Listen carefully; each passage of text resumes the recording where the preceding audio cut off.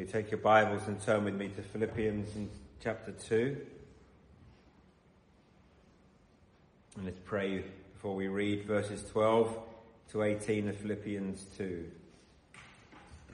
Lord, to whom else can we turn? You have the words of life everlasting. So we come to you this afternoon and we cry to you for mercy, that you would meet with us and deal with us. Where our hearts are just ever so proud and diamond hard, would you humble us? Where we're backsliding, would you arrest us and bring us back to you?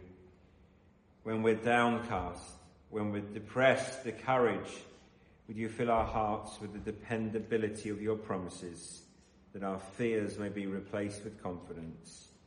Where we've grown weary, would you show us your promise to reward those who do not grow weary or faint, and remind us of the one who for the joy set before him endured the cross and scorned its shame, and he sat down at the right hand of the Majesty on high, so that we might not grow weary, but might run our race with perseverance.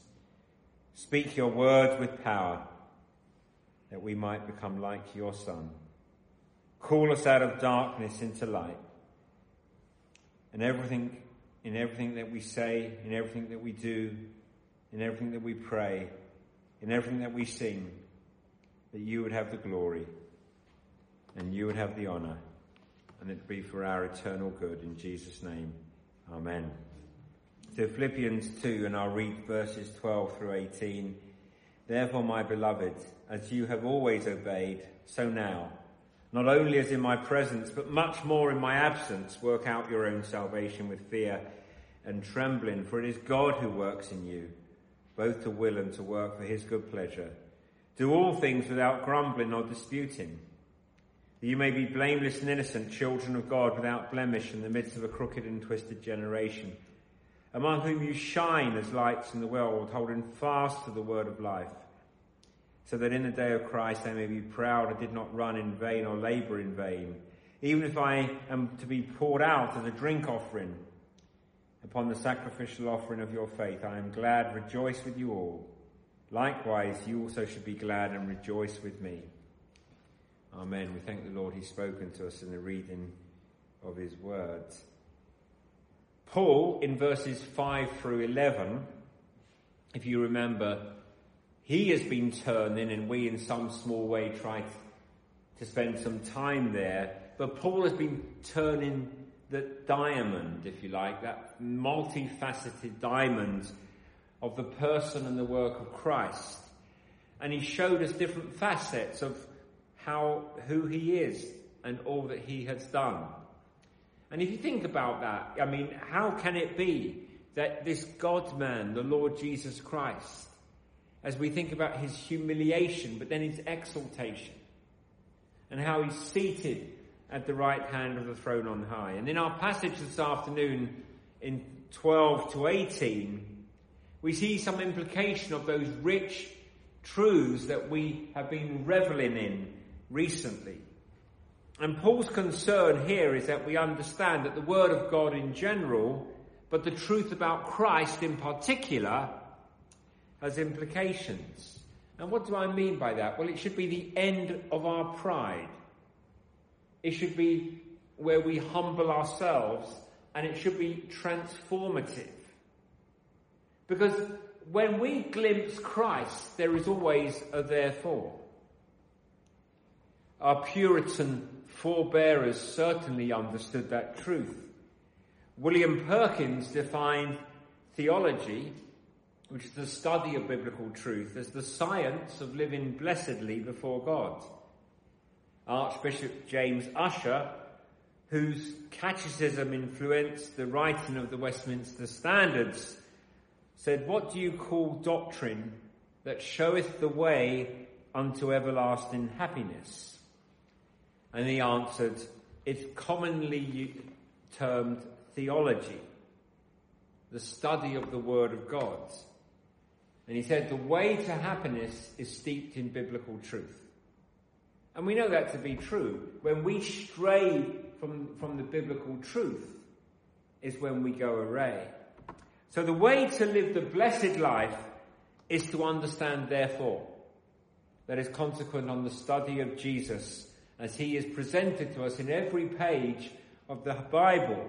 And that's Paul's concern in these famous verses 12 to 18.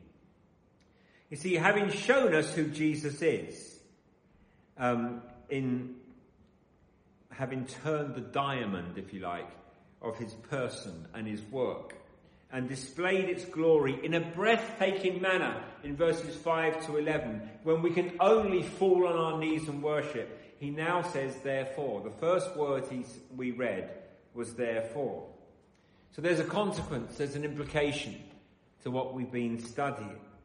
Therefore, seeing who Jesus is should change you in the following ways. There's a therefore with every glimpse of the beauty and the glory and the grace of who Christ is and what he has done. That's very simply what I want to say. Who Christ is, what he has done, with that glimpse of that beauty and glory, there's a therefore. There are three things he shows us in this passage that follow from a clear view and a clear grasp of Jesus Christ as he's been presented to us by the Apostle Paul. Number one, work. Verses 12 and 13. You saw that, I'm sure.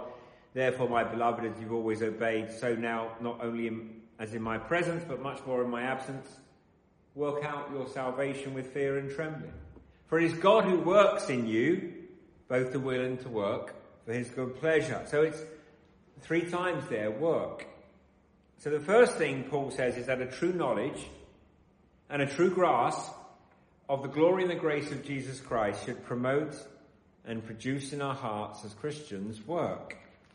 And you see that word repeated again and again. Work out your own salvation, for it is God who works in you to will and to work for his good pleasure. So work is the fruit of a firm grasp of the grace of God in Jesus Christ.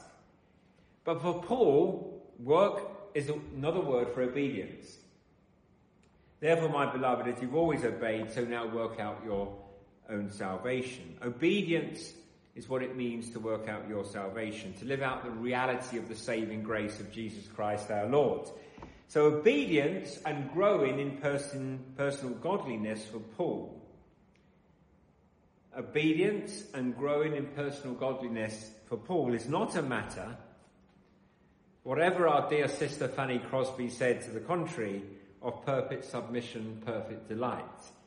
No, it's hard, relentless work. It is work out your own salvation.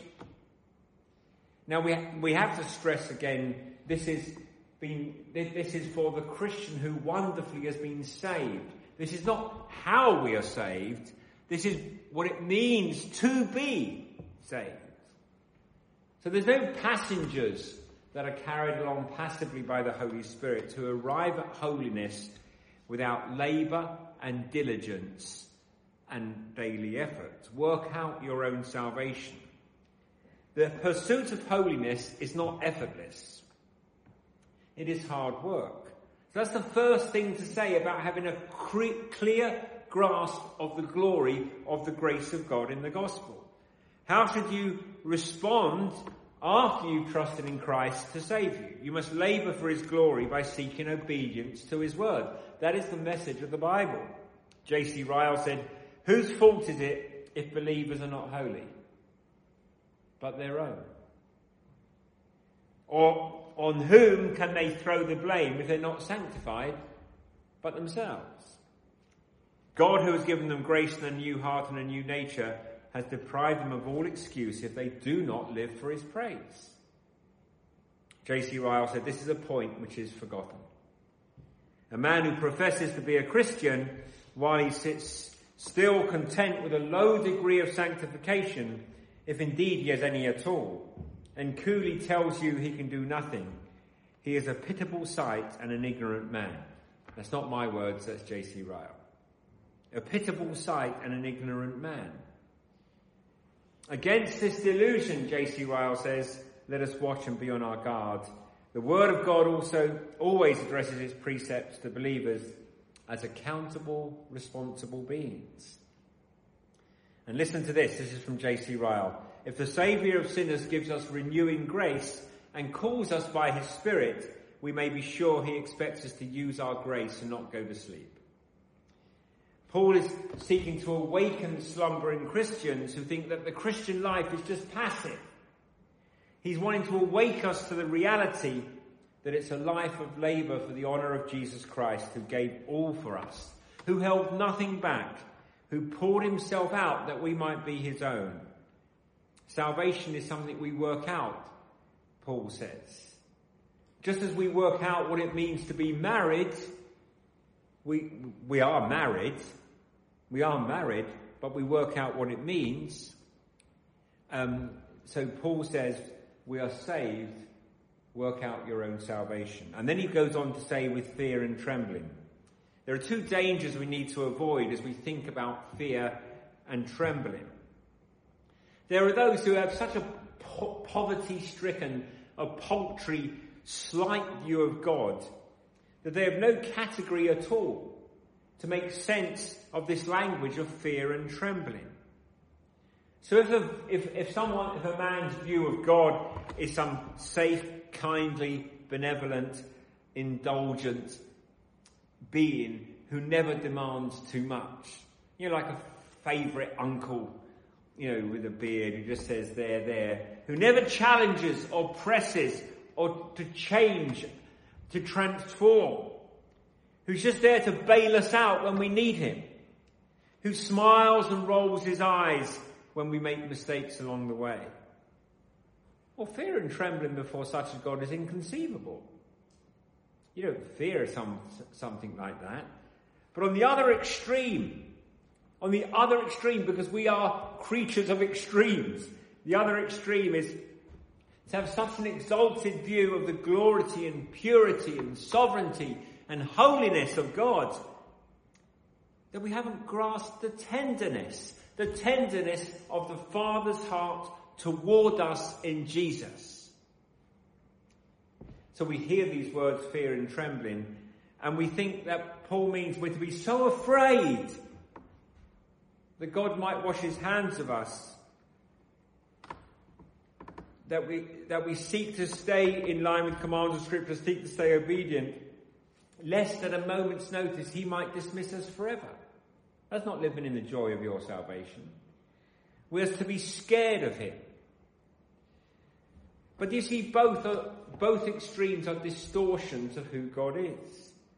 What Paul has in mind is the fear and trembling of a child who knows they are loved and who loves Abba Father, and for whom the worst thing imaginable is grieving the Father whom they adore. The worst thing is grieving him who gave his Son for them. So this is reverent, this is holy, and it is childlike trembling before the God who is infinite in holiness and infinite in mercy and infinite in love. Nothing would grieve us more than the thought of trampling on his love for us with the careless indulgence of our sinful passions. Work out your salvation and do it as understanding as an adopted child of God, that his love for you, his grace for you doesn't indulge your sin, but that makes sin all the more horrid and despicable and ugly. How, seeing that he has loved us with such love, how can we continue to live our lives as though they are our own to do with what we please?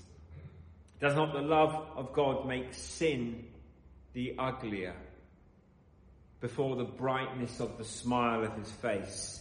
So the more we see the smile of God, the more we loathe the sin that's in our hearts. The more we see the loveliness of Jesus, the more we hate the sin in our hearts. Work out your own salvation with fear and trembling. That's our responsibility. But see how Paul balances that strong exhortation to diligence and to effort and to labour. Holiness is our calling, it is our responsibility, it is our duty, but we're not to do it in our own strength. We're to work out our own salvation with fear and trembling, for it is God who works in you to will and to work for his good pleasure. The power to obey, we can't generate. Thank the Lord. What a comfort it is to know that he supplies the strength and grace. So the holiness that is my calling, my responsibility, my duty, is his promise, his commitment, his pledge to me. He will strengthen me so that I can say no to sin and yes to godliness. So that walking in paths of new obedience is even possible for the adopted child of God. You can obey. And if you're his child, you will obey. You will gain the victory by his grace. That's his promise to you. So think of it as you battle day by day with besetting sin. God says, I'm at work in you. I am working in you to will and to work for my good pleasure. I will not desert you to the predations of the enemy, to the power of besetting sin. I will not desert you. I am working in you, and I will ensure one day you gain the victory. What an incentive, what an encouragement to press on, not to grow weary in doing well, knowing that the resources we have to bring to bear in our combat with sin do not define the limits of our victory. It's the resources of God, the resources of the omnipotent Yahweh that guarantee that our victory will be complete. We will be made like Christ. So press on. You will cross the line. You will finish the race. He will bring you home. Do not grow weary in doing well. The first thing Paul says. So the first thing is work. The second is witness. The second thing he says, that the implication of knowing and grasping who Jesus is and what he has done is to work with witness. Philippians 2:14-16. Do all things without grumbling or disputing, that you may be blameless and innocent, children of God without blemish in the midst of a crooked and twisted generation, among whom you shine as lights in the world, holding fast to the word of life, so that in the day of Christ I may be proud I did not run in vain or labour in vain. This is what holiness should look like when it's lived out in the fellowship of the people of God. Paul again and again points us to the call of God to unity, to mutual love, and he reminds us of that Christian mind, humility. The Christian mind is marked by humility, selflessness, and servant-heartedness. That's what it's characterized by. And we're to have that same attitude among ourselves that is ours in him. And here he emphasizes those points again. Grumbling and complaining is really easy to do. Keeping our mouths zipped shut and serving when things go wrong is a challenge.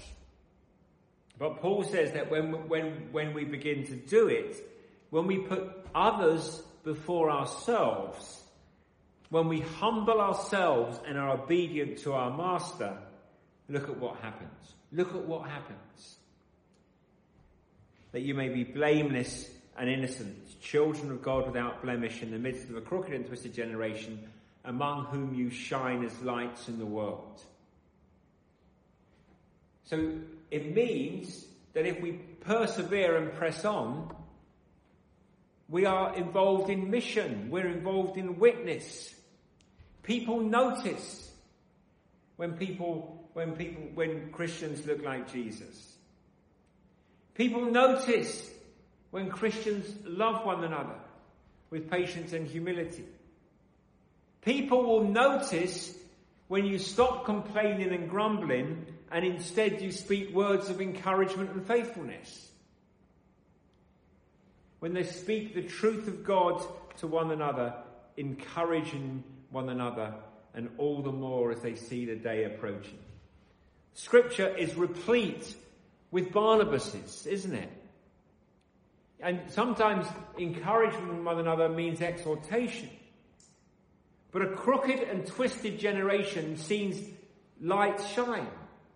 So we don't try and be as much like the world as possible to counter the world. No, we try and be as much like Jesus as we can. This is Paul's if you like, exposition of Matthew 5:14 to 16. In the words of Jesus, let your light shine before others so they may see your good works and give glory to your Father who is in heaven. Holiness will not be hidden. Holiness cannot be hidden from the watching world. People will notice when you give yourself over to living for Christ. And there's another dimension to our witness. We must live a life of humility, service and unity and compassion, but we're to hold fast the word of life. And we shine as stars when we do both, when there's life and there's the words. A better translation is probably holding out the word of life or holding forth the word of life. We shine as stars when we live in unity and fellowship and love for one another, all men seeing that we're Christ's disciples by our love for one another, and when we open our mouths to speak the word of truth. Francis of Assisi was quoted famously by Maggie, wasn't he, from the doors of number 10 when she first got in there. But he said famously, go into the world and make disciples and use words if you have to. What terrible, what terrible advice. Don't listen to Francis of Assisi. Go into the world and make disciples and use words if you have to. There was never a disciple who did not hear the words of eternal life. There's never been a disciple who did not hear the words of eternal life. There's not a soul in heaven who did not repent and believe the gospel because they heard the good news. There is not one, nor will there ever be one, who came to Jesus because somebody else lived a holy life.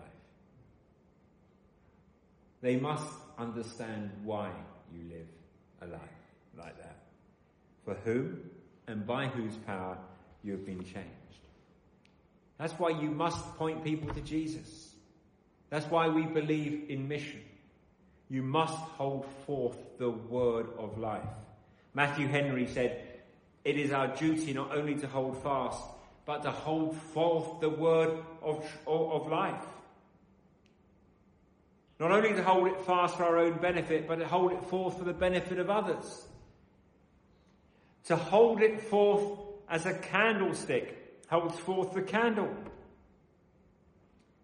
which makes it appear to advantage all around, or as the luminaries of the heavens, which shed their influence far and wide. Are you a candle? It's a good question, isn't it? Are you a candle that's shining in a dark place? Are you a bright star that gives light in the night time of your college or your office? Does your character and your confession marry up? Do your life and your message cohere? Or are you afraid to speak for Jesus because you don't live for him? You don't want anybody looking into your life. The answer is, brothers and sisters, is not to refrain from speaking, but to repent of backsliding and seek grace available to walk in new obedience, and then open your mouth to speak of the fame of Jesus. So work, witness, and worship. The three components that Paul highlights as a faithful response to the person and the work of Jesus Christ. That's been my message simply this afternoon.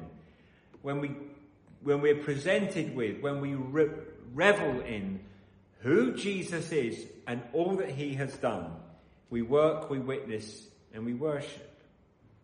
Verses 16 to 18, Paul is talking to the Philippians about his ministry.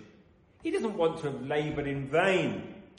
He's seeking to leverage by every means he can, every legitimate leverage he has to bring to bear on the Philippians to promote in them a life of obedience, but fruitful obedience.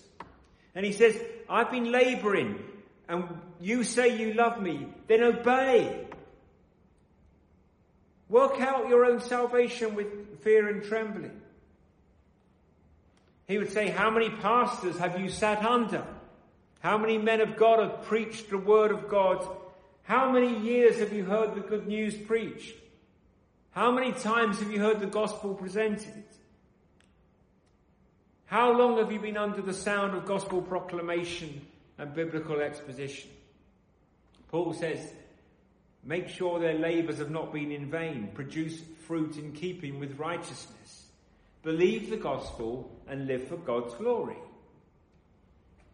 Make certain that those who have been set over you in the bonds of pastoral ministry do not labour without fruit to show when the great day dawns. That's Paul's concern. And then verse 17, it's even if I'm to be poured out as a drink offering. And Paul is borrowing from the Old Testament sacrificial system to describe worship.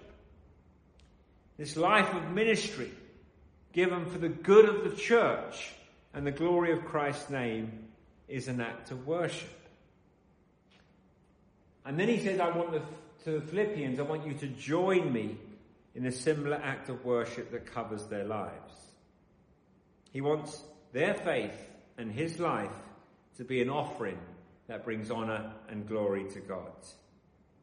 But he says likewise to the Philippians, I am persuaded that the scriptures command the people of God to gather Sabbath by Sabbath to offer worship regulated according to Holy Scripture.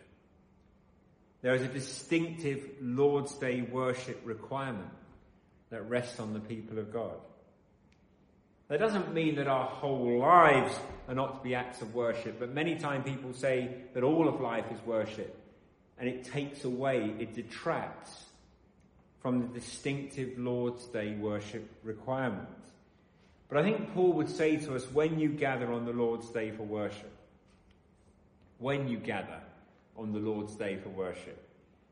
if worship doesn't characterize all of life, if you aren't seeking to live to glorify God and enjoy him forever, how can you hope to do so when you gather together, particularly on the Lord's Day? So there is like a correlation, there's kind of like a link. You may go through the motions on the Lord's Day, but if you aren't seeking to live for his praise Monday through Saturday, it could well be that you find your praises and prayers are empty and hollow before God with whom you have to do when you offer them on that one day. So Paul wants our lives as well as our worship on the Lord's Day to be given to God in worship and praise. And as we conclude, Paul says such a life is a life of joy. Godliness and gladliness are ordinarily connected. I mean that, ordinarily connected. This isn't a life of austerity or regret, thinking fondly of the pleasures that I have foregone to live for Jesus' praise. Think of the football I could be watching. Think of all the things I could be doing. Not at all. Paul says, as I pour out my life in seeking to be obedient to the call of Christ on me, and as I urge the Philippians, you Philippians, to do the same, such a life is the good life. It is. That life is a life of gladness and joy. I am glad and rejoice with you. Likewise, you should be glad and rejoice with me. The happy life and the holy life ordinarily go together. I stress the word ordinarily. True joy and godliness ordinarily go together. You rob yourself of joy when you forsake obedience for the fading pleasure of the world, because the world will never, ever, ever, ever fulfill.